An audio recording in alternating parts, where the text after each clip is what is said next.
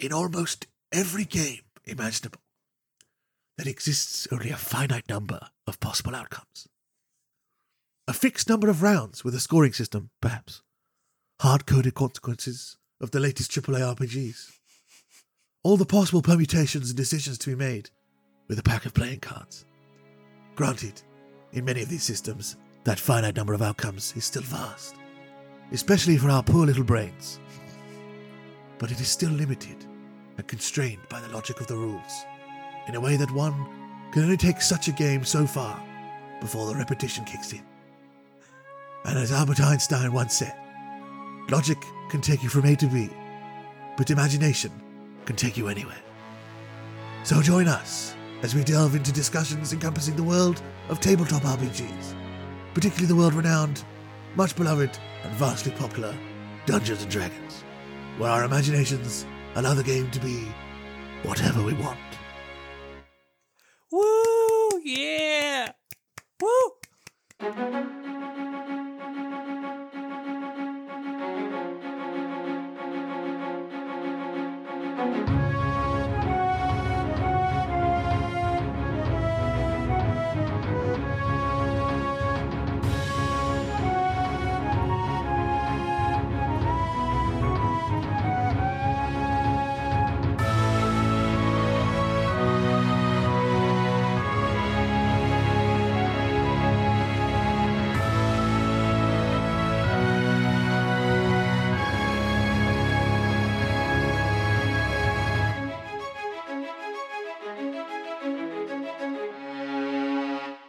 The end. Wait, no, that's not right. That's the beginning. Welcome to whatever this podcast is going to be called. We still don't know because we're amazing. We're amazing, and we haven't come up with a name because it's got to be a great name. I'm Sounds of the Wild. Who are you? I'm the Arctic Pine. What? Wow, nice to meet you. Yeah, you too. It's great that we can be meeting in such a great audio scene. Imagine meeting the first ever time while recording a podcast. That must suck. Although I guess people do that all the time when they have guest people on. Oh yeah, that's true. Oh no, I don't know. You still have like a bit before we can be like, hi, Yeah. I'm me, you're you. Nice to meet you. Thanks for coming and being on my podcast. Anyway, I digress. I've already picked up my dice bag to start fiddling with it. Such is the problem with me and fiddling with things. Right, I'm putting the dice down, otherwise it's going to be a horrible clacking sound the whole time. Put the dice away. We're going to talk about some D&D. Woo, D&D. Pine, what's D&D? D&D is Dungeons and Dragons, where you let your imagination run wild and destroy the DM's story plans. Sounds about right. Yep. And their hopes and dreams. And yep. all the time they put into it. To make that massive dungeon. And the player's like, what dungeon? I don't care. I want to go play with that horse or something. I don't know. That has actually happened to me, but not a dungeon. I made a whole island, and you guys were like, one NPC said it was scary, so we're not going there. It's like, okay. Brilliant. So, for context, we play D&D together. Yeah. In fact, initially, I played in your game. Yep. And then it was like, oh, this is fun. I'm going to make a game. And then you played in my game. Yeah. And in between that, there was also another game that started that we both joined. So it's kind of like every permutation of DM and player we've got going on. So it's fun. Yeah. So yeah, we're going to talk about D&D. And I think we've finished the intro now. Should we move on from intro universe to discussion universe? Ooh. Yes. Entering Fantasy Warp Drive.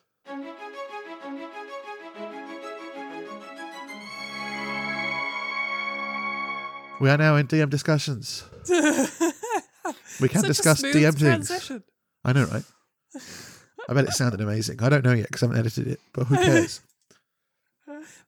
Insert amazing transition music here. Note to self. Yes. D&D. Today we're talking about getting into it.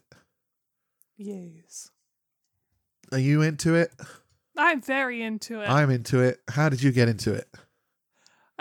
So I actually got into Dungeons and Dragons by listening to a podcast called The Adventure Zone, which I believe many people will know. Podcast. Yeah, podcast. Swings and roundabouts. Yeah, I know, right? Is that the right phrase for this context? I don't know. I don't know. It's close enough. But yeah, they've got branched into other games now, but their first game that they played was Dungeons and Dragons. And I binged Balance, which was the what they named that section, in like a month. Like, I just fell in love with how the game was played. And then I lost myself in D&D and started to find other podcasts and eventually find games to play in. But yeah, it was my intro. I did it pretty much backwards to that. So a big YouTube bunch of people who I've been watching for years, called the Yogscast. In 2016, a little group of them splintered off and started High Rollers, which I was like, oh, this is cool. I'm going to watch this. And I watched like the first 10 episodes. And then my degree kicked in pretty hard and I completely lost track of it. And I pretty much didn't think about the D&D at all for 5 years. And then last year, you were like, hey, Sounds, I've got a spot in D&D. You want to come play? And I was like, sure, I always wanted to do that, but never got around to it. And holy... Are we allowed to swear on this? Sure. Holy shitballs. Did I have a good time? And then I did the same thing as you, where I went back to High Rollers and binge watched the entirety of Campaign 2 so far, which is like 140 episodes, all 3 hours long, in the space of like 2 months. Yeah. It was on like all day, every day while I was working, because I work from home and just have it on in the background. Yeah. Watching and listening to other people play, I definitely think is one of the best ways to start in the world, especially if you don't have a game to play in yourself. I can't even imagine to think about how many hours worth of content I have listened, watched about Dungeons and Dragons now. I think it also helps if you've got an addictive personality like me and you just want more at the beginning. Like, you get into it, you're like, oh my god, I'm addicted, I want more, but people aren't around, help. Oh wow, there's 300 hours of content for me to watch. Yeah. On one channel. It's great. So yeah, that was that. Help. Yeah. I probably need help. Do we need help? Nah, we're fine. Nah, it's healthy, honestly. To be fair, I think I do socialise more, having started D&D. Yeah. In several ways. Like, I'm more confident. I talk to people more just by playing it. Yeah. I even get to talk to other friends I didn't talk to as much before by starting my own game, which they now play in. Yeah. So, win-win-win. Yeah. I'm just a massive nerd. I do actually think it's really good for your mental health, but that's a topic for another podcast. Writes down podcast title for next time.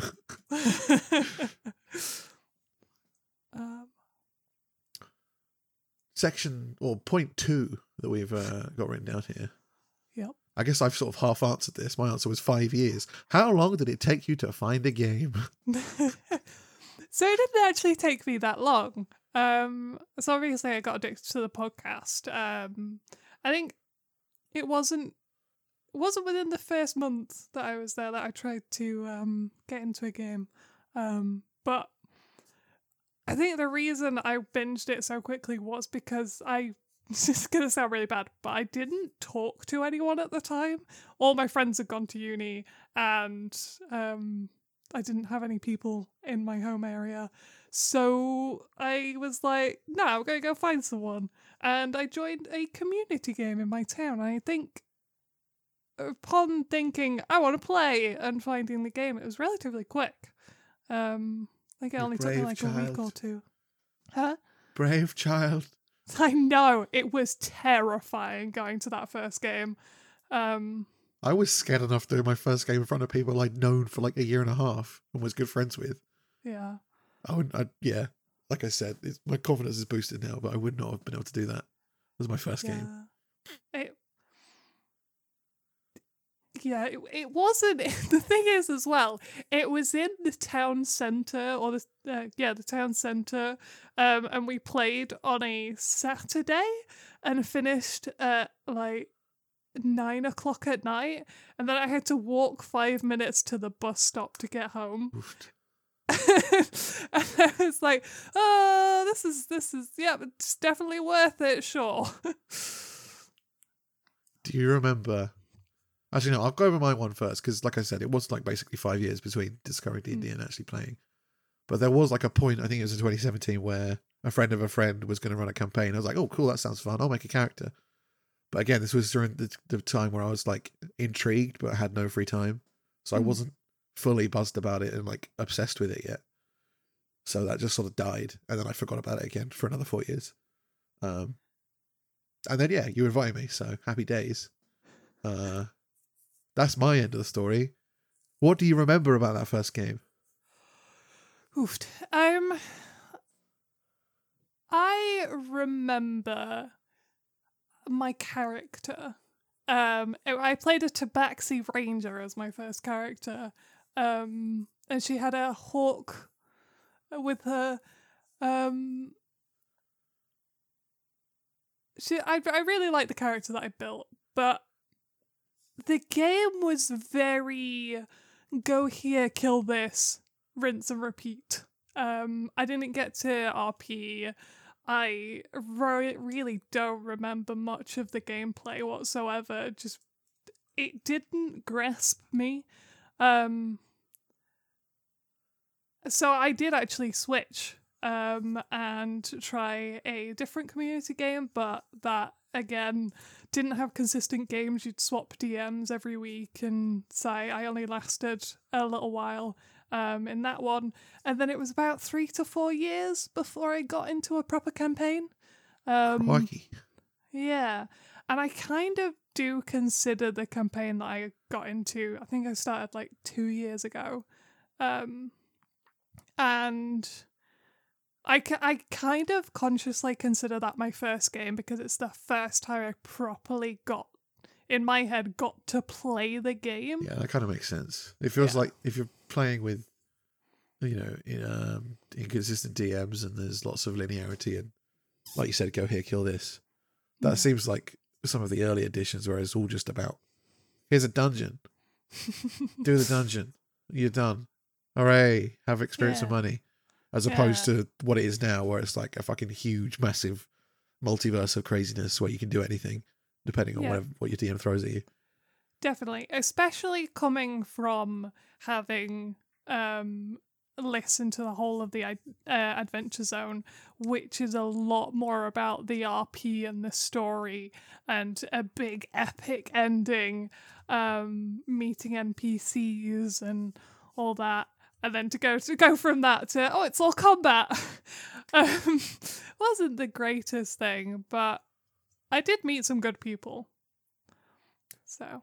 Well, that's the best thing about D&D, right? Meeting and or improving relationships with people. It's great fun. Definitely. It's kind of weird how you can bond with someone over fake bonding, if that makes sense. Definitely. My first game, I'll tell you what I remember the most about my first game. Again, this was before the confidence boost that D&D gave me, so I was terrified, even though it was with you guys, and I was already friends with most of you. Yeah. The thing that weirded me is I wasn't sure what level of realism the RP would entail, and the thing that threw me off right in the beginning was that, like, I turned up, like, because I was a replacement, right? Because you had a campaign going, you didn't know I'd like D&D beforehand, you had someone else in it, they left, and you sort of reached out to me. Yeah. So I turned up like session 4 or something, and I was like, these characters already have a bit of a bond going, even if it's only 4 sessions in, and I've just turned up. Why are they going to trust me? But they just sort of did, and I wasn't prepared for the aspect of just like that happening. And I guess obviously now I'm a DM, I kind of understand that there is an element of the game where players and DMs are kind of expected to work together, because there's no point in playing Dungeons and Dragons if one of you is just going to be an arsehole and ruin everyone else's time. Yeah. So I wasn't ready for them to just be like, oh, you're a new guy, you're just standing there randomly outside this warehouse, come join us with this secret dragon egg and all the other stuff that's going on that we wouldn't tell anyone else at all, purely because you're a player character. And I was like, what? Okay, I'm confused. Okay, whatever, let's jump in it. So yeah, that threw me off for a bit, but I think what it Yeah, turned I into. think that was a good way to get into it, and it fit the character who did that, because I feel like if potentially it was other people and there was this new person coming in, there would be a little bit of characters being like, oh, who are you? I don't trust you, and like get to know you a bit. But you are all working as a team to go, we're gonna find a way to be able to trust this new person because we want them to come play. But because of how chaotic, are we saying names? Don't we say names? I mean, most of the names I would refer to are not even real names, so Yeah, I mean, yeah. Just purely because of the chaotic nature of Jar Jar, who is the most seasoned player in that game. And he is playing a chaotic character who is just like, yeah, you seem like a cool person, let's go. I do love how chaotically he plays this game. I remember the other day, this is completely off topic, but a couple of weeks ago, I suppose he's tried to steal things a few times in the campaign. What session are we on, like 25 or something? 22? 22 or something. 23? He's tried to steal things maybe 2 or 3 times before. Yeah. And usually to not much success, or he just gets a small trinket. And randomly at the beginning of a session, he just turns to my character and goes, want to steal a bed? And I was like, what? Excuse me? We're going to go over to that house and steal a bed. And they're not going to know what hit them. And we're going to have our bed on our ship because we have a little boat. And we'll sleep comfortably by stealing a bed. And I was just like, sure, let's go. I think that is one of my favourite things I have had to improv just off the fly, because you guys are like, fuck it, we're going to do this completely random thing. And I was like, okay.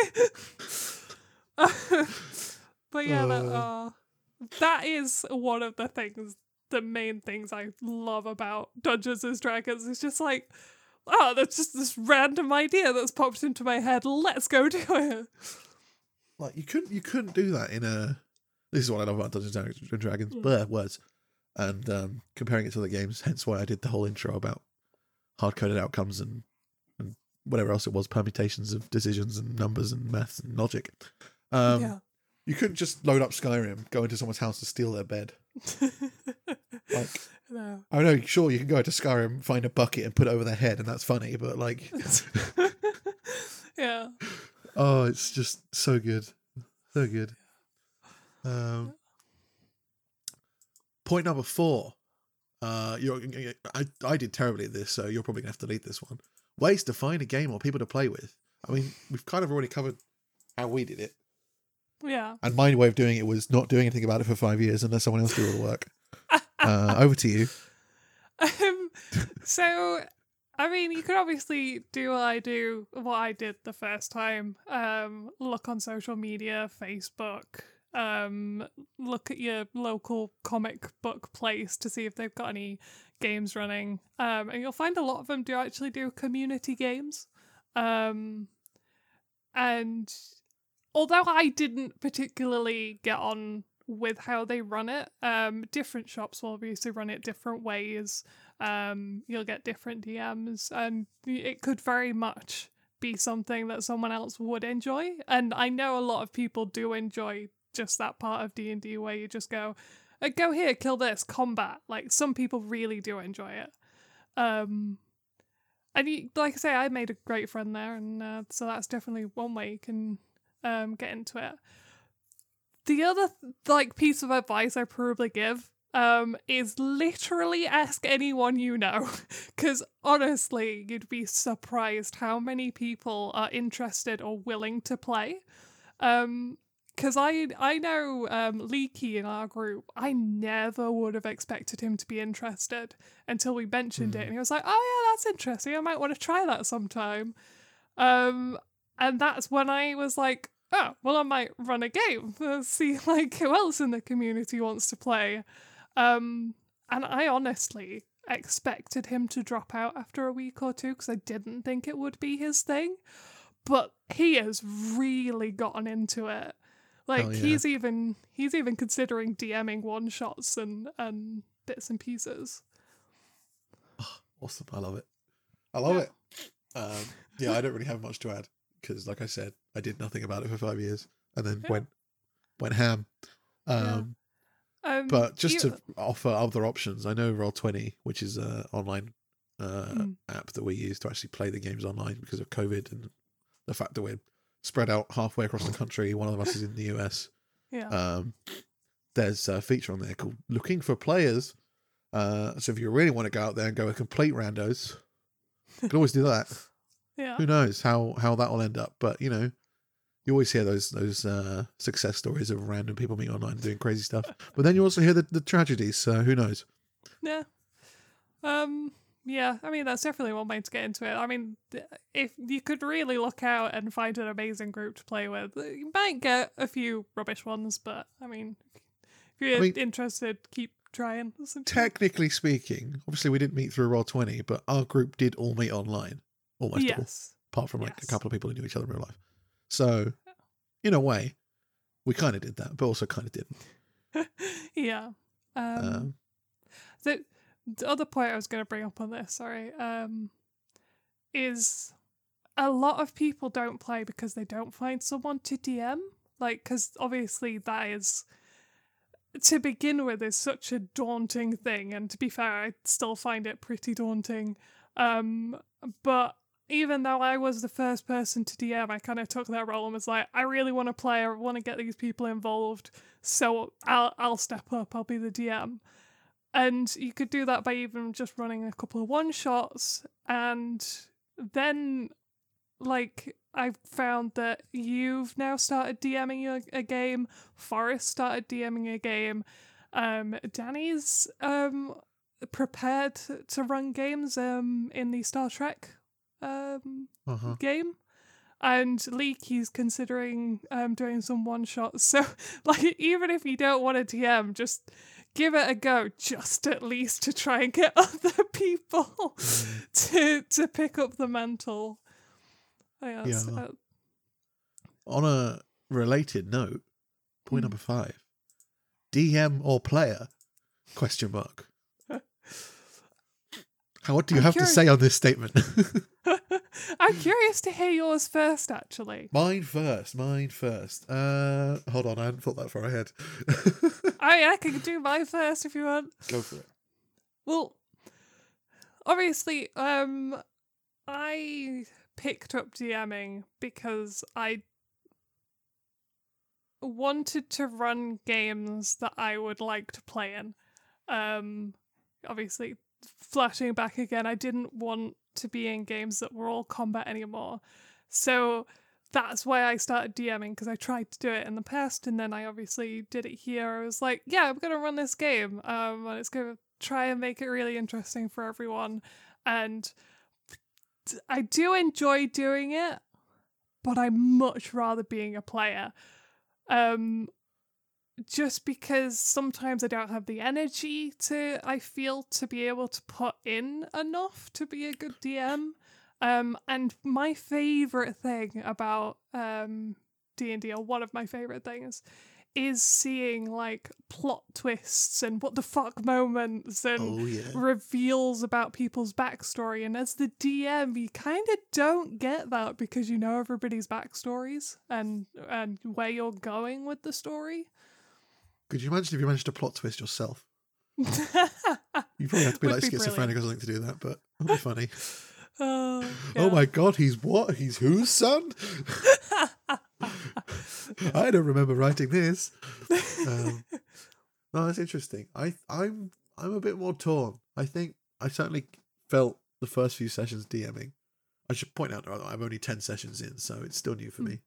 But the first few were definitely stressful in that I'm not usually the center of attention of things. So that was one thing. Keeping track of everything was another. I instantly decided to jump straight head first into the deep end and go with full RP like voices for characters and things like that. Always forgetting whose voices is who. Best way. The one thing I hate, but it's sort of like a love-hate thing, is when I improvise something. I was actually talking to you about this the other day. When I improvise something and then a character immediately asks me questions about it and I'm not ready for it. Usually it's names. It's like, I just need to... you're selling me this stuff. I just need to check with our blacksmith to see how much it's worth. Oh, yeah, what's the blacksmith's name? Oh, Yondu. It's basically what happens in my head. So, yeah, there's that stuff. But at the same time, I think when I'm DMing, I'm invested in what's going on 100% of the time. Whereas occasionally in playing games, there are moments where I'm just sort of like, I don't really care what the other character's buying at the moment. If they're getting, I don't know, a ring of protection or something. Just sort of tiny moments where I zone out for a second. And yeah, I've made it sound like I don't like playing now. I really do. No, I get what you mean, just though. a tiny bit of like my attention wandering. I think one of the things about that, though, is that we play online, which I feel prevents some of the things you would get around a table, like players being able to quietly discuss between themselves while someone else is taking their turn in combat or RPing with the DM. You can just like whisper and have like little moments between each other, and you can't do that when you're in, say, a Discord call, because everyone's would be trying to talk over each other. Yeah, that makes sense. But yeah, long story short, from my experiences, I probably love both roughly equally, even if I do find DMing more stressful. But yeah, that's the difference to me. I love them both equally. One of them is certainly a high-octane, stressful situation. One of them is much more casual, but they're both really fun. Yeah. I definitely think I'm enjoying DMing more now than when I tried to do it the first time. Purely because I get the sense that the players are enjoying what I'm giving them, if that makes sense. Like, you don't need to get a sense. I can stand here, hand on heart, and tell you that I enjoy what you're giving me as a player when you DM. So I appreciate it. And I challenge any of the other 5 players to disagree with me. Or Aerothor will cast Arms of Adar on them again. But yeah, just I think that positivity back from the players really helps boost my mood when DMing. And it, even just the little bits like watching you guys RP between yourselves for little moments. I love watching those. We'll come to that later. Yeah. I'll tell you one of my favourite things about DMing is when players fully interact with an NPC. Yes. And like get fully into it. You must know this more than me because we've literally like adopted 2 of your NPCs. I suppose you've probably kind of adopted one of mine as well, so yeah. I think that's fun. I think we've mentioned before when we've had chats about this that there's a line to edge between having an NPC that the party adopts and having an NPC that the DM is basically playing as. You have to have a level of distance between that NPC, but when it works, which I think it has worked for us in the games we're in, it's jolly good fun. Yeah, definitely. Jolly good fun, I say. I do say so, sir. Yes. My issue is, well, not issue, but you guys are trying to essentially convince 2 NPCs to just join your adventures. Yeah, why not? I mean, if we look at this logically, with the context of what I said earlier about how my character just appeared and everyone trusted him, my guy literally approached the party, lied to their faces about who he was. They were like, sure, come and help us. These people have sold us goods. They've helped us out in our adventures, and we've had lovely conversations with them. Why wouldn't we trust them and want to bring them along with us? And why wouldn't they want to come? Because they both have established businesses in their And place. you said that both of them have wanted to explore the world. Yeah, but not get killed in some adventuring party. They don't have to go in the dungeons. They just have to be our friends. We'll see how it resolves and may end up talking about this in future episodes. For context, my character is romantically interested in one of them, which is why I argue for it so strongly. But yeah. would you break Aerothor's heart? Don't tempt me. That's part of being a DM. But if you break Aerothor's heart, you break my heart. You make the players laugh, you make them cry. To be fair, that is life goals. Yeah. Getting a player to cry, like, Oh, in a good way. Obviously, I don't want them to, like, you know, storm off pissed off at crying. I want them to cry because something emotional has happened in the game that they're attached to. oh yeah, definitely. Life goals. Yeah. Especially since I've seen it happen on high rollers. Yeah. That's a good one. Yeah. Point number 6. Learning the rules. Learning the And yes, I did spell that Darulez. I feel Makes like sense. this is actually quite an easy one to go for. Like, well, unless you're starting complete from scratch and you're the DM and it's your first time playing as a DM, that's the difficulty. But if you're playing with other people who've played before, or at least a DM who's played before, you kind of just learn as you go. Yeah. And that just solves Definitely. everything. It's like, okay, we're having fight now. You need to roll an initiative roll. What's an initiative roll? Well, you have your dexterity and your proficiency and you roll d20 and you see if you're better than anyone else. Blah, blah, blah. I don't even remember if that was the right stats. I just dropped it out of my top of my head. Probably should know that because I'm a DM, but who cares? See, you don't even need to learn the rules. I'm a DM and I don't know the rules. Hooray! Also, the number of times still, we've been playing this game for like a year and a half and we're just like, what's wrong with that again? Yeah. I'm not 100% on all of the rules. There's still a lot that I don't know. What are the rules? But yeah, I kind of learn on the go / learn through podcasts. But it's definitely, I definitely think if you can learn on the go, if you're joining people who've played, that is one of the easiest and best ways to do it. Which way do you round damage if you have to roll half an odd number What? for damage resistance? No, I deal 11 lightning damage to your monster, but he's resistant to lightning damage. How much damage does he take? Oh, he takes half, rounded down. Yay, we remember the rules. Yeah. And you mentioned about DMs having, if you're all new, and DMs having to learn more. I mean, yes, you're gonna have to know more because you're making monsters and learning stat blocks and making maps and all that. But I think what's holds some people back is thinking they have to know everything before they DM. But you can do your first session and essentially still learn as you go. Like when something comes up, go, oh, we'll just check to see how this is done. As long as you've got the basics down, like skill checks, initiative, turn order and attack rolls and damage rolls. And it's like, that'll do. Yeah. Advantage and disadvantage. Basically, yeah. And I still think we still mess up every now and again, and rulings will go different ways depending on which DM you ask. But that's why we have a DM. Yes. It's up to them. Yes, indeed. Actually, you know what? I'm going to throw in a point that we haven't put on here, which I think we actually meant to put on here because I remember first discussing this. DM harshness. Right. Discuss. That's such an open topic.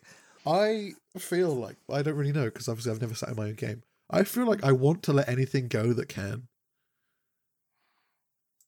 If someone wants to do something, unless it is like absurd, and it's just beyond the realms of normality and existence and possibility, then I want it to happen. Yeah. I mean, yeah, I think you are pretty open to most things that come up, but at the same time, I don't think we've proposed anything too wild yet. True.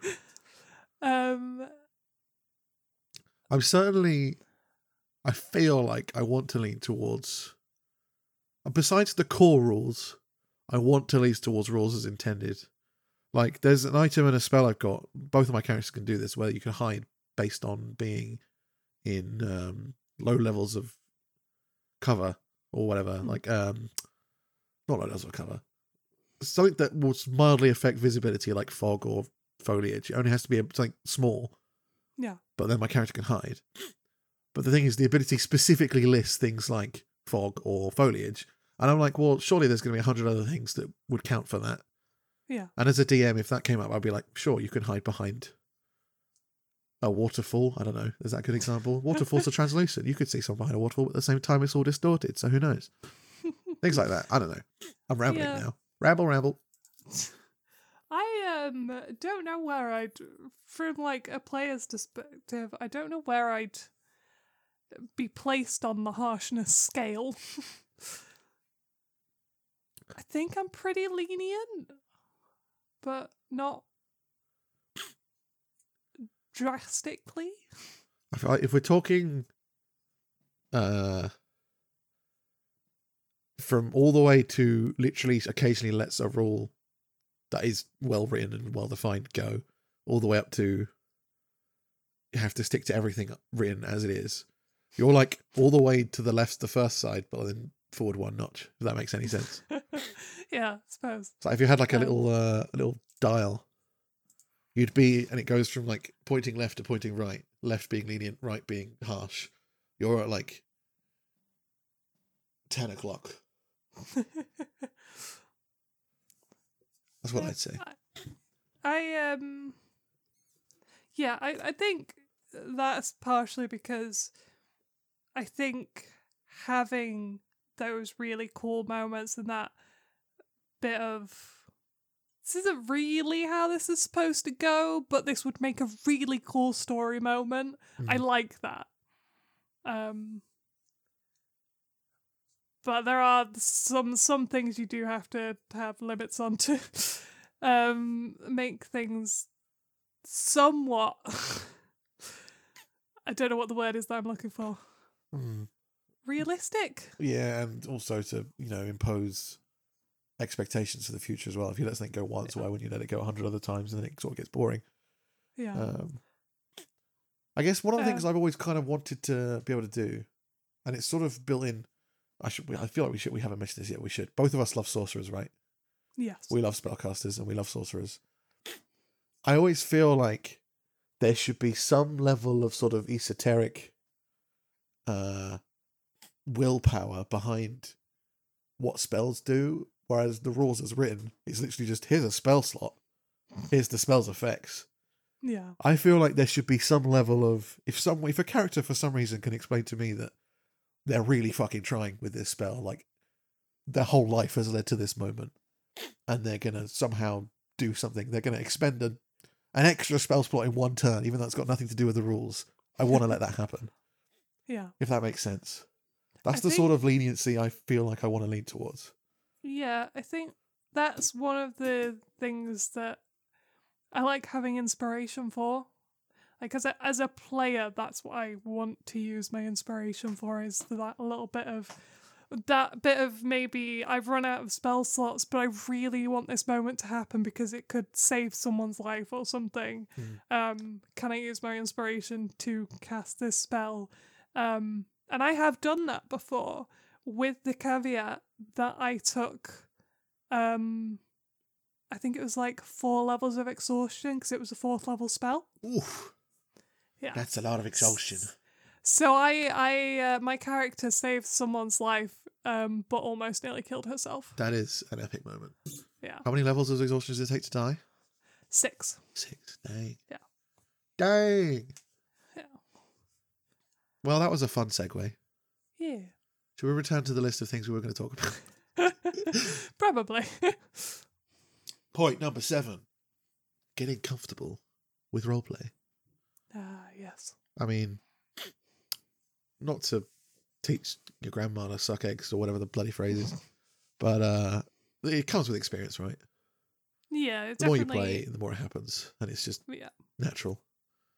Yeah. It's definitely gonna, for most people, feel a bit embarrassing the first time, because obviously not everyone has a history in acting or improv. But yeah, definitely the more you do it and the more comfortable you get with the people around the table, the better you'll get at it. I must admit, I'm still not fully comfortable doing RP.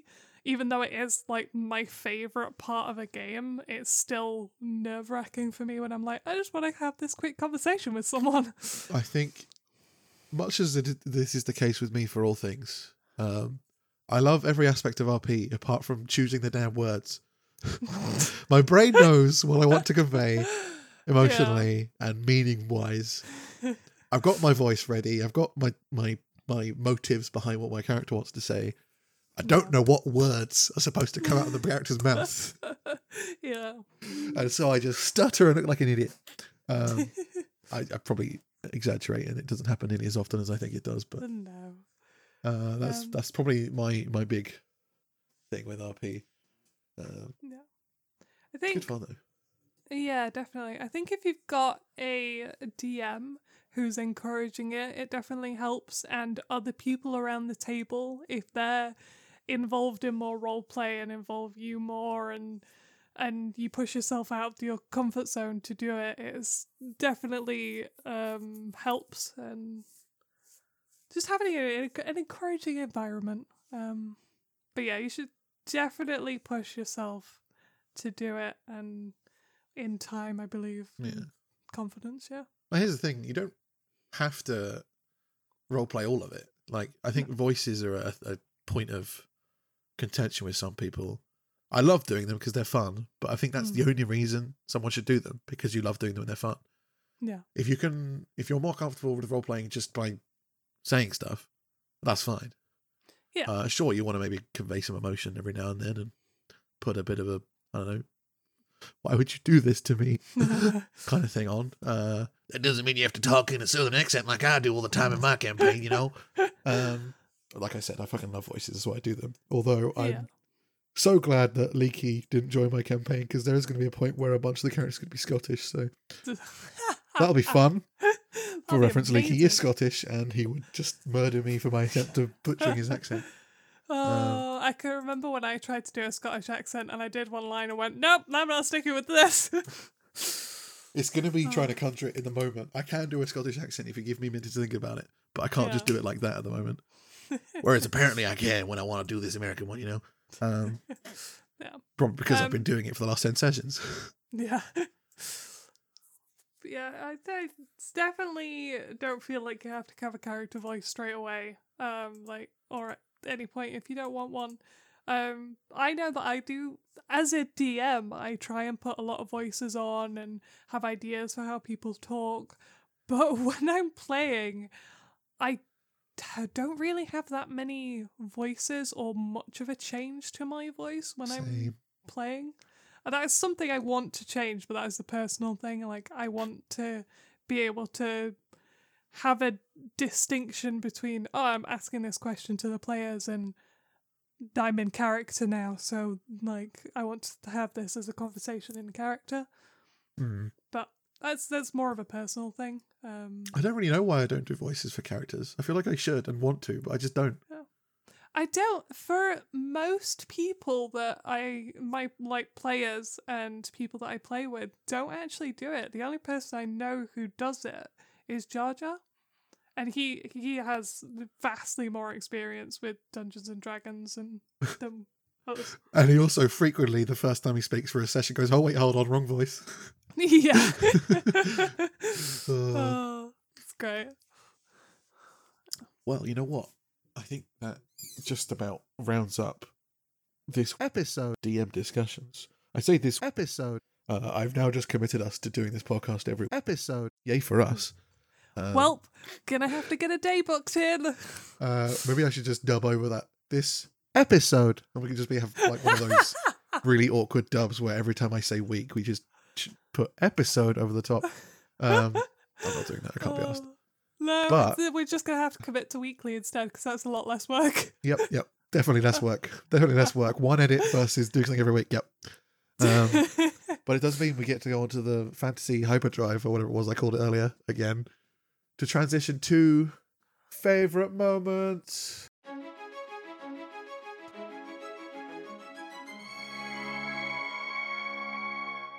New segment, Whacha! Welcome to Whacha, this part of the podcast. Favourite moments. Yeah, so in this section, we're just going to talk about some of the fun stuff we've done in D&D, in our various games, recently-ish. Mine's quite a few weeks ago. I was going to do one that's from months ago, but I forgot most of the details, so... You can tell how much I love this game. The moments really stick with you. Where do you want to go?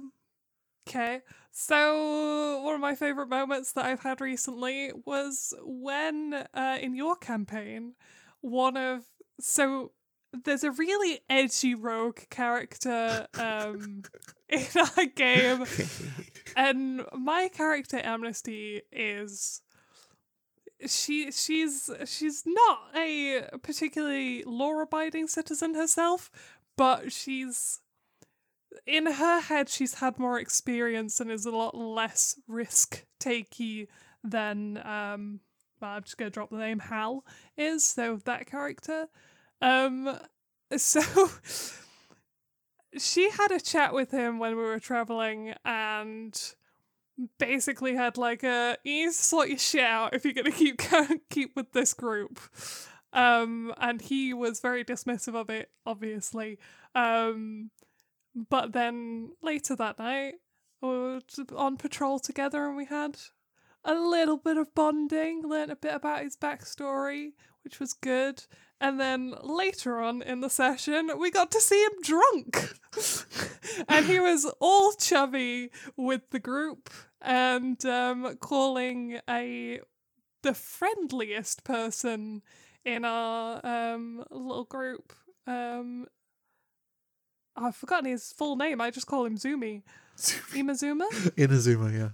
Inazuma. Yeah, so he's been trying to get Hal to be his friend since they met. And Hal was going around going, yeah, that's my friend. It's like, hey.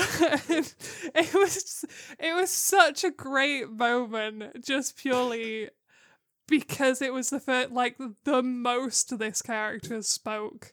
And because it came after the, like, talk of, like, hey, do you really want to travel with us? What the fuck? And then it was like, hey, what's up? We're going to sound like a bunch of wannabe alcoholics, because mine also includes role-playing as drunk.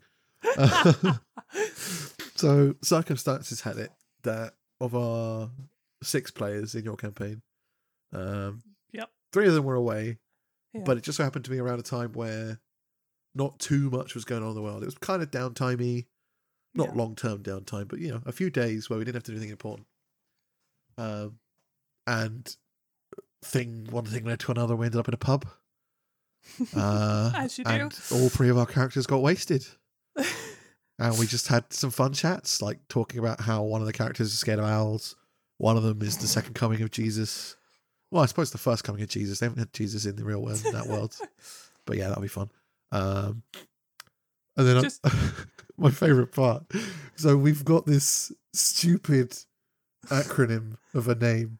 Oh, for fuck's sake. Where we've chosen a word for each of our characters that begins with M and put them all together into one name. And I can't remember the full thing yet still. But it's something like most marvellous, magical, marauding mosaic of misfits or something. Yeah. And if you spell it all out, including the little words in between, it reads Mamom.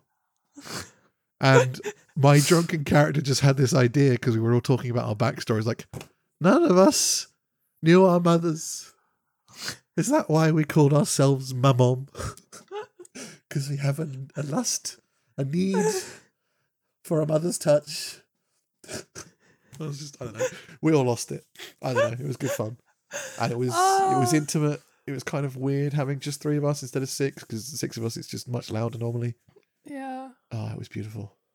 I must admit, even though like half the group wasn't there, which is going to make this sound bad, but I think that was one of my favourite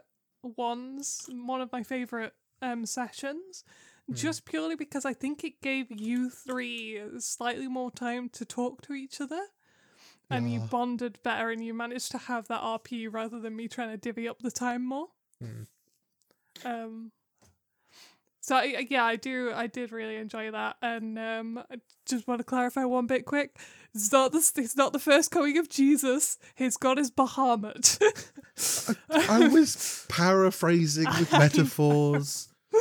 I just don't want like it's probably not going to happen because I don't know if we're going to get like 10 views on this, but I don't want someone on the internet to be like, Jesus isn't in Eberron. Like, what are you talking They about? didn't even know it was Eberron until you said. Well, D&D, you know what I mean? Jesus could be in D&D if we want him to. That's the whole point. Yeah, I know. I was just clarifying. But I did want to say one of the things I loved about that scene as well is I believe Strawthen got you to make a speech on stage. Oh yeah. First time my high Christmas score has actually come in any use. Yeah. And it was brilliant. Like he'd written it out and sent it to you, and it was a great speech. And I one actually of put the a other voice characters, on. And I love Yeah. doing voices, so it's fun. it's good. But yeah, the Drowia, the druid, water genasi druid, used his water magic stuff to make was it like smoke machine effect as well? Yeah. And I had like lighting going on with my cantrips and stuff. Yeah. And we just It's wowed this so poor good. like little pub of drunks and convinced them that we literally had the Messiah in the room. Yeah. It was great. I And love we were all it. drunk It's so ourselves. brilliant. Yeah. I bought, at the beginning of it, my character bought a bottle of champagne intending for it to last the whole night. And every time the other characters went up to get another round, they got another bottle of champagne. So we ended up with like 4 bottles or whatever. Yeah. Brilliant. I think you decided to take one back to the ship with you, if I'm Yep. not mistaken. Yeah. For special occasions. No. Yes, yes. That was good. I do actually want to bring one other moment up quick. In the game that we both play in. Uh-huh. And it was meeting Moot. Yes. Oh, Moot. It's such the classic D&D thing. Moot is a little goblin girl. She talks like Stitch. Before I Yeah. even knew she was a goblin or female or anything else, when she was literally just a voice speaking to you from inside a cornfield, I was in love with her because she talks like Stitch. And Forrest, the guy who DMs that game, nailed the voice, and I love it. Yeah, it was such a beautiful moment. But I think one of the things that made it better, just for me personally, because I was on watch on my own, and I just failed every check to Oh try my and do gosh. anything. 3 nat ones in a row. Yeah, 1 in 8,000 chance. Beautiful. and my last nat one, I was trying to climb over a fence sneakily. And I got a nat one and just essentially face planted into this field. My character just rolled over and was like, I'm done with the world. And then you then plucked this a nice little- juicy corn off the Yeah. cob, and in Yeah. comes this voice. Yeah. Tastes good now. I know we're not supposed to take. That's my impression of. Yeah. Oh, it was quite good, yeah. Good. That was good. It was, yeah, and just the character is great. Adorable little goblin girl who's being not so much smuggled, but the person she's traveling with is keeping her a secret so that she doesn't get attacked. But I did find it funny that we're all you guys were all asleep, but you as players were like, we want to adopt the goblin. Yes. Again, adopting NPCs is fun. Yeah. Oh, dear, Oh, good times, good times. that's a good time. Well, it is time for us to once more climb aboard I forgot what I called it now. I've given it a name. I've probably given it like 3 different names. The Fantasy Hyperdrive or something? Is that what I called it? Fantasy warp, I don't know. To our final section. Our Ooh. improvised RP section. Ooh.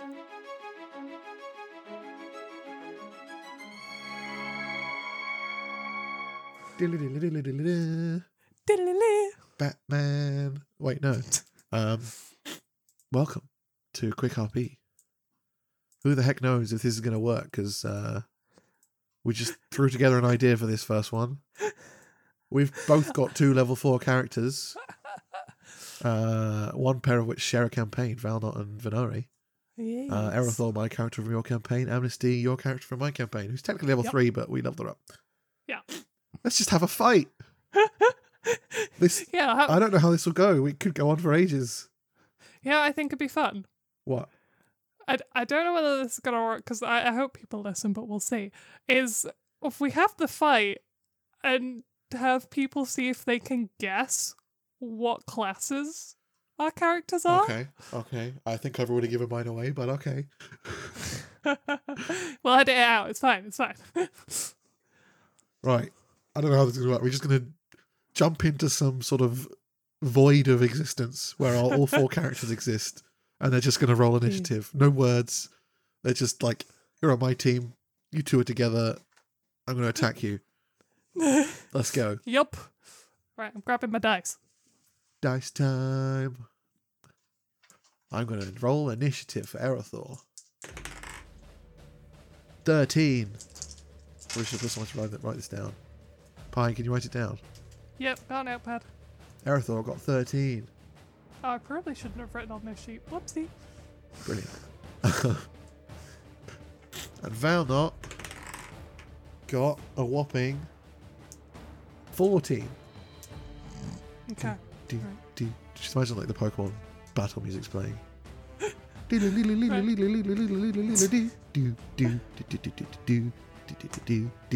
Oh. Amnesty got 17. Damn it.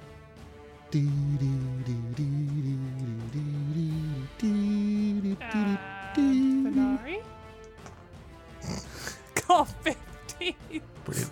So you're going first, twice. Hit me. Okay. Let me say we're starting within a certain range of each other. That is my first question. Like standing next to each other. What, our teams are standing next to each other and we're like 20 feet apart? I don't know. Okay. More than that? What do you want? No, that's fine with me. First up is Amnesty.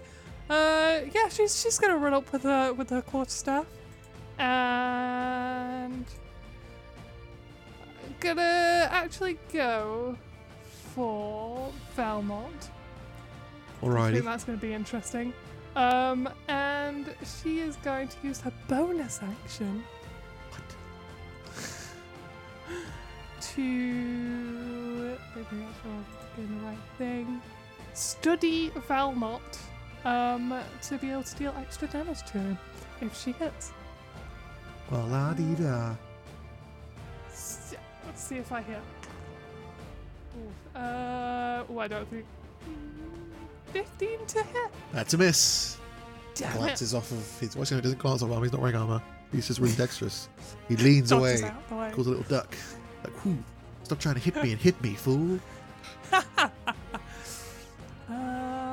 And then. Ooh, this is tempting. Do it. Oh, now I have to be in touch range for that. Fuck. Do it. I'm gonna cast Bane on both your characters. What does that do? You have to make a charisma saving throw. Ah. And I'll tell you what it does when you do your thing. Aerothor gets a 23. That passes. Valnot gets an 8. That fails. Okay. Dang it. So Valnot must subtract a d4 from the number you roll for attack rolls and saving throws. Dang it. I don't like it. Rude. Anything else? Feels like I'm DMing your turn and you're going to DM my turn. Yeah, actually, I'm going to use my bonus action. This is going to give away something to give Amnesty Bardic Inspiration. Fair enough. Diddly-diddly. Has Venari moved? Venari has not moved. And is that your She's- turn? Yes. Who like was that may first have out been of a my players? I've mistake. already forgotten. Valnot, right? Valmont, yeah. Valnot moves 10 feet forward and then spends a key point to activate his reach arms. Which means... Wait, you- 10 feet forward would be into Amnesty? Yeah, well, I'll scut around her. Okay. Simon, are you leaving her threatened range? I'm just double checking it. I'm tempted to also use another key point. Can I do that? Damn it, they're both bonus actions. Fuck. Typical. Screw it, I'll take an opportunity of attack. Okay. You're going to use up your reaction. Yes. Do it. Hit me. Fuck. I do not hit you. I rolled a 3. Excellent. So when I'm standing with Amnesty and Venari 10 feet away from me either side, my arms engage. You need to do some dex throw saves. Okay, 1 for each. Yes. Okay. DC is 13. Yeah, Amnesty makes it with a 14. And Venari fails. Venari takes 7 force damage. Just from the existence of my arms, they're that beefy. That's my bonus action. Did he just summon them with like 2 fists, just like boof? Yeah, like either side of it's gone poof, like I don't know, like an outward blast towards each other's head. And Amnesty's like, nope. And then while I'm here, I will go for an unarmed strike on Venari, I think. Okay. And I have to subtract a d4, yes? Yes. Well, that's going to be a miss, isn't it? Before I even subtract the d4. Or is it? What's Venari? Let's think. That's oh, it's 11. Yeah, that's a miss. That's Valnot's turn. Erythor. What's Erythor going to do? I feel like I want to do like very similar. Are we saying then that Erythor is also engaged with Amnesty? If we said they started next to each other, so Then I'm yes. thinking so. Yeah. But you've already used your reaction. So Erythor's going to do the same thing and move 10 feet forward. And he's going to spend a sorcery point to do careful spell on Arms of Adar. That's right. No. He selects Valnot to automatically save on the throw. Okay. And meanwhile, Still takes half damage, right? I need some charisma saves, I believe. Let me double check. Or it might be charisma. dexterity. Hold on, let me double check. Spells. Arms of Adar. Strength save, never mind. DC 14. Okay, that's worse. Fail for Amnesty and fail for Venari. I need new fucking dice. Nice. Ba. Yeah, okay, so that's 9 damage to both. And Oof. no reactions until the start of your next turn. Although Amnesty's already used hers, so no reaction for Venari until the next turn. And then Valnot will also take 4. Does Erythor how have much a damage bonus? Sorry? Did you say 9 damage? 9 damage, yes. Okay. What should we bonus action? Do we have any bonus actions? Do we have any bonus actions? Probably should have thought about this first. You know what? That's it. Erythor's happy. He's just going to leave it at that. Okay. He's a mad lad. Okay, Amnesty's going to change tack slightly and she's going to go after Erythor. Not Erythor, no. He's coming for it. Oh, no, wait, hang on. No, she's not because she's already got the hunter's thing on Valnot. Oh no. Which I should have done, so I'm going for Valnot. Wait, do I have to declare Bardic Inspiration beforehand or afterwards? I thought you'd already done Bardic Inspiration. I haven't used it. You don't have to use it on the first. Oh, I see. You carry on. We can be loose with the rules, who cares? There's no DM. Okay. So that is a 16 to hit. Just hit. Yeah. Dodges out the way, but it scrapes against his face, or wherever the hell you're aiming for. Is it his face? There's a smack across the back, probably. Just smack. Like he's choking, Yep. just got a thumped him on the back. That is. Oh, I only get an extra. Although, what attack was this?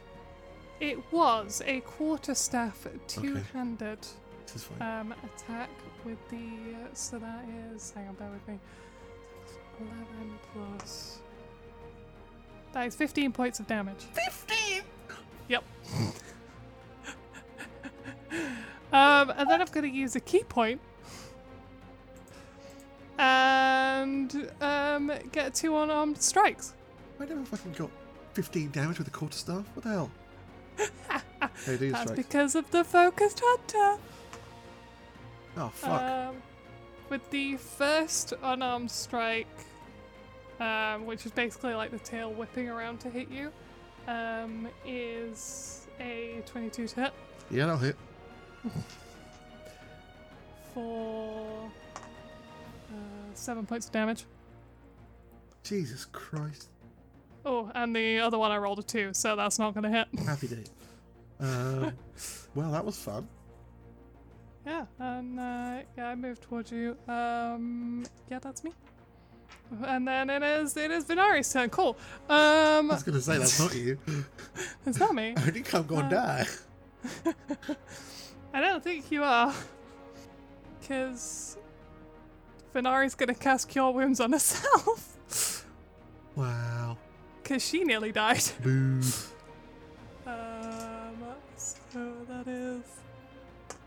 Oofed. I rolled a 1 and a 6. Yay. So that's 7 plus 6 for 13. Banana. Bardic Inspiration. Ba-na-na-na-na. Banana. Bardic Inspiration to Amnesty. Okay, That's a bonus action. right. Okay. I need a d10 because Valnot is going to... he's going to second win because that hurt. So 1d10 plus 1 for a bonus action. Oh, 10 HP back. Lovely. And then as an action, he's going to give Amnesty a good old thumping. He's going to try. Come and, at me. Oh, that's much more promising than last time. 18. Yeah, that hits.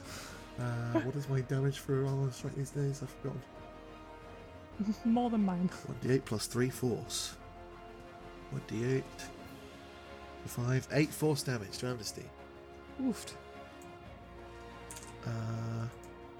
Yeah, he's going to just stay where he is. And Erythor is going to do some stuff. What's the stuff Erythor's going to do? Let's think about that. Erythor is going to 2 sorcery points to quicken the casting of my favourite new spell, Shadow Blade. Not Shadow Blade. Oh, no, I don't even need to quicken that. It's already a bonus action. I cast Shadow Blade as a bonus action. And then I'm going to fucking use it and attack Amnesty.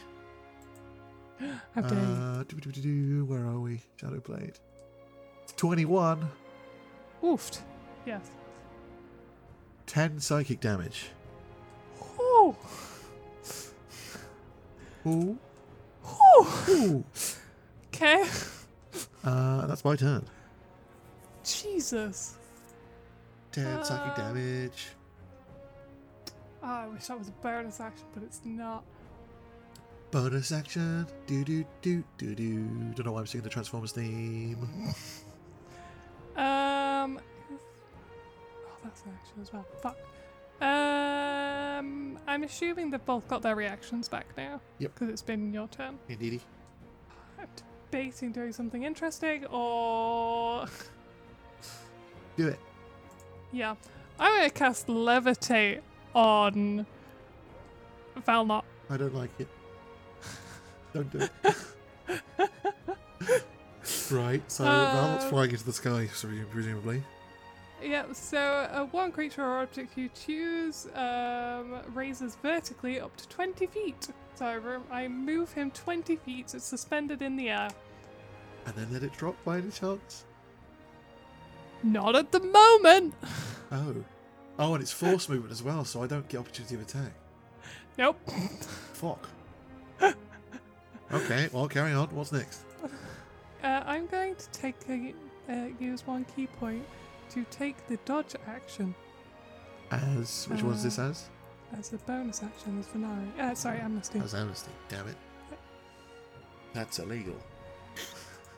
Dodge. And I'm assuming Erythor's now in melee range with Venari. Is Venari moved closer? Well, no, you. Oh, did you throw the Shadow Blade?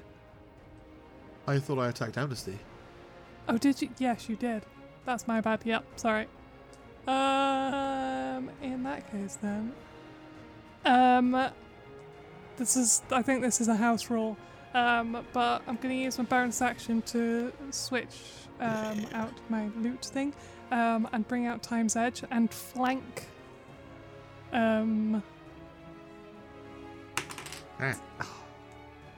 Flank Erythor with Venari and attack with Time's Edge. I don't like So I get advantage. Yeah, that's gonna be a 24 to hit. I can't even shield. Yeah, that hits. I rolled a 19. Where's my dice gone? Where's my D8? Oh, it's there. Plus a D6 for sneak attack. Damn it. Oh god, did you get max damage? No, I rolled a 1 on both. Yes! I do a grand total of 5 damage. That's still not bad for once. Oh, fucking hell. Now what? What do you mean it? Yeah, but that was a maximum of 15 damage. Well, No, is it my 17 turn? damage, but yeah. Hang on. what do you mean my turn? No, it's your turn. Yeah, it's my turn. What the hell am I going to do with Val? Not. He is levitating.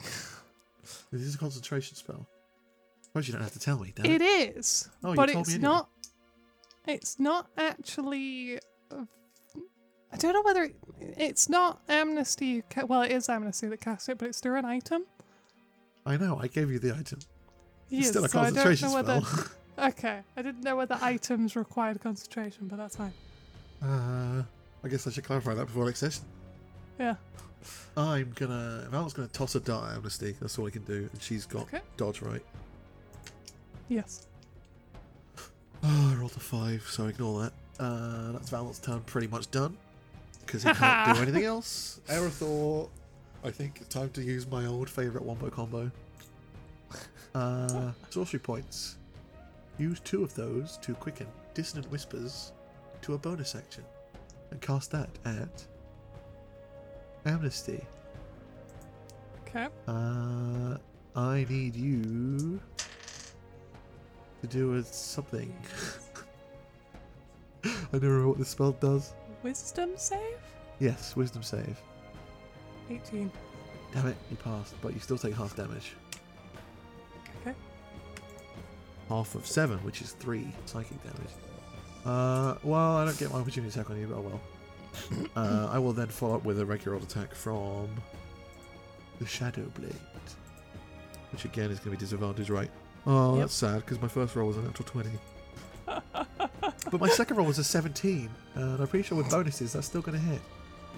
Okay. What's your AC? Yeah, that's up to a 20. That's going to be a hit, right? Yeah. So 2d8 plus 2. Oh, it's spicy. It's 13 damage. Amnesty goes down. Yay. Oh, fuck. Valnot falls 30 feet and takes, what, 3d6 falling damage?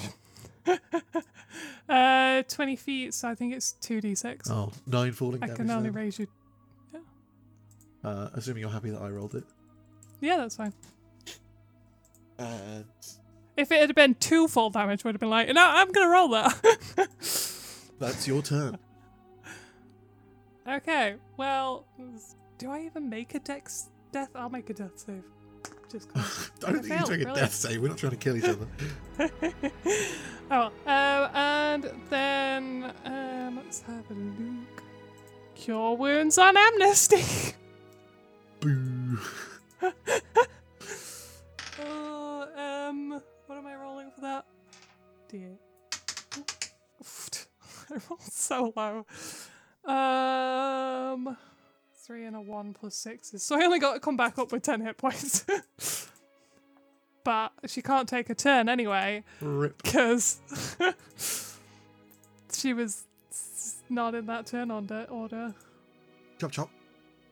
I'm sorry. Bear with me. There's so much on here that There's I a haven't bear used with yet. you. Oh, for fuck's sake. I actually made that joke earlier to myself. I love it. I was like, God damn it, sounds. All those things are actions, so yeah, that is my turn. I'm going to assume that Valent is prone, so he spends half his movement standing up. Yes. Then, I suppose he would have landed next to where he took off, which means he's still next to Amnesty. So I can't move away without taking an opportunity. He'll flank Amnesty with Aerothor, though. And give her the old 1-2. Brilliant. What's the status of rolling against Amnesty at this point? Advantage. It'll be advantage anyway because she's prone and it's melee. Well, thank fuck, because the first roll was a natural 1. That's an 18 plus some stuff. Yeah, that'll hit. Very Amnesty nice. dies again. Well, it's 11 damage, so yeah. 11 force damage. Damn it.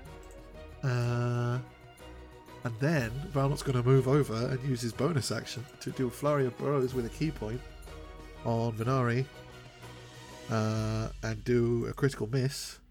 So I guess he punches Aerothor instead. Let's see what happens. Aerothor takes 9 force damage. Amazing. But it was flurry of blows, so there's another one coming. Are you kidding me? I actually Don't tell rolled me you another nat rolled. 1. Oh my Fuck my God. life.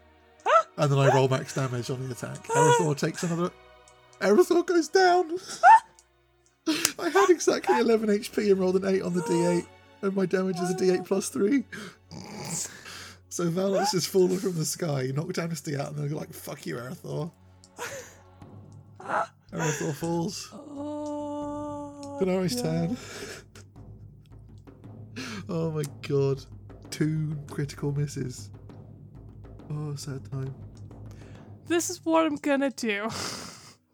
Swear if you kill wounds again. No. Venari's actually gonna start singing a hypnotic tune. Uh-oh. Make me a wisdom saving throw. Wisdom save. How do I get Valent? 10. You fail. I guessed as much. You must move a number of feet equal to 5 times my bardic inspiration die, so bear with me. 30 feet. Oh no, wait, 5 times. 15 feet. Basically just as far away from me as you can. Uh-huh. And I'm going to use my attack of opportunity on that. Uh-huh. Oof, I don't think that's going to hit. No, that's a 12. Whew. And then she is going to move 30 feet away. So we're 45 feet away, you say? Yes. Is it my turn? She tried. She tried, okay. Is it my turn? Hang on. I've got a bonus action here somewhere. Do you, though? Do you have a bonus action behind? Do you really? Can anything save you from the man who can only hit his own friends? Of which Venari is one of them. He's hit her before. Oh, yeah. He's hit her before by accident. Yeah, the witch is just going to take over and completely destroy you. Yeah, this doesn't say anything about me keeping control of you, so I do think you gain consciousness on your turn. I see. Excellent. Yeah. Is that your turn Okay. then? Yeah, I really don't. Would you like to hazard a guess as to what Valent's speed is? 45 feet? Exactly. He's just going to sprint right up and give you a good old 1-2. Well, it was worth a try. That's an 18 plus some stuff, plus 5. 23. Yeah, that'll hit. For 5 damage. Oofed. Okay. Oh, that's the wrong thing. I put my thing down. Right, there we go. Bonus action, second hit. 4. The same roll, 23. I keep getting the same roll twice in a row. Brilliant. Another 5 damage. Okay. Damn it. She's still up. Damn it. Your turn. Well, the thing is, she's a support character. She's not meant to be one-on-one with people. I know, but I have a ridiculously low amount of health, so go on. I reckon this is the last round. One way or the other. Fuck it.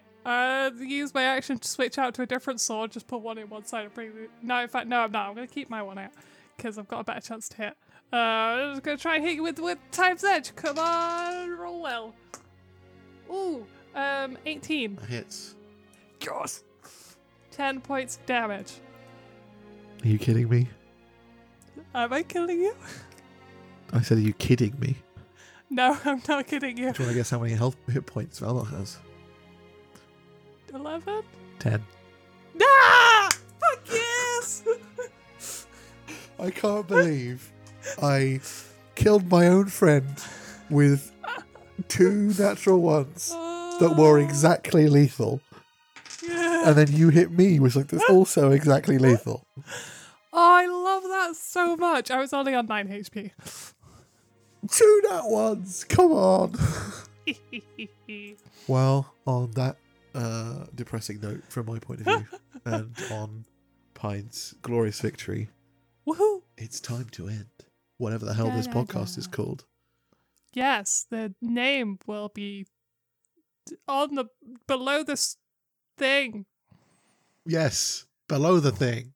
I was gonna say below the video, but then I was like, it's an audio media, so like below the audio track. I don't know. It'll be somewhere. Who knows? Find it. You probably read it before you heard any of this, so we're just talking for no reason. Yes. But yeah, we hope you enjoyed. Yeah. Do you have any parting words, my friend? Play D&D. It's a great game, or any other tabletop RPG. Yeah. Yeah. Do do do do do do do do. I don't know why that's in my head. Bye. Bye.